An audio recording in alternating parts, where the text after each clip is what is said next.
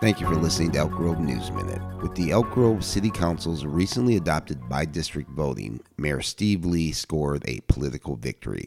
With victory, there has to be a loser. And in this case, it was Lee's 4 city council colleagues who only agreed to by-district voting under the threat of a civil rights lawsuit. With the change, Lee now assured Darren Soon, who had the most to lose among his 4, will now face an angry in-district electorate for his 2020 re-election. This is the second time Lee has defeated Soon in a major political battle. The first was Lee's defeat of Soon, who challenged him in the 2018 mayoral race.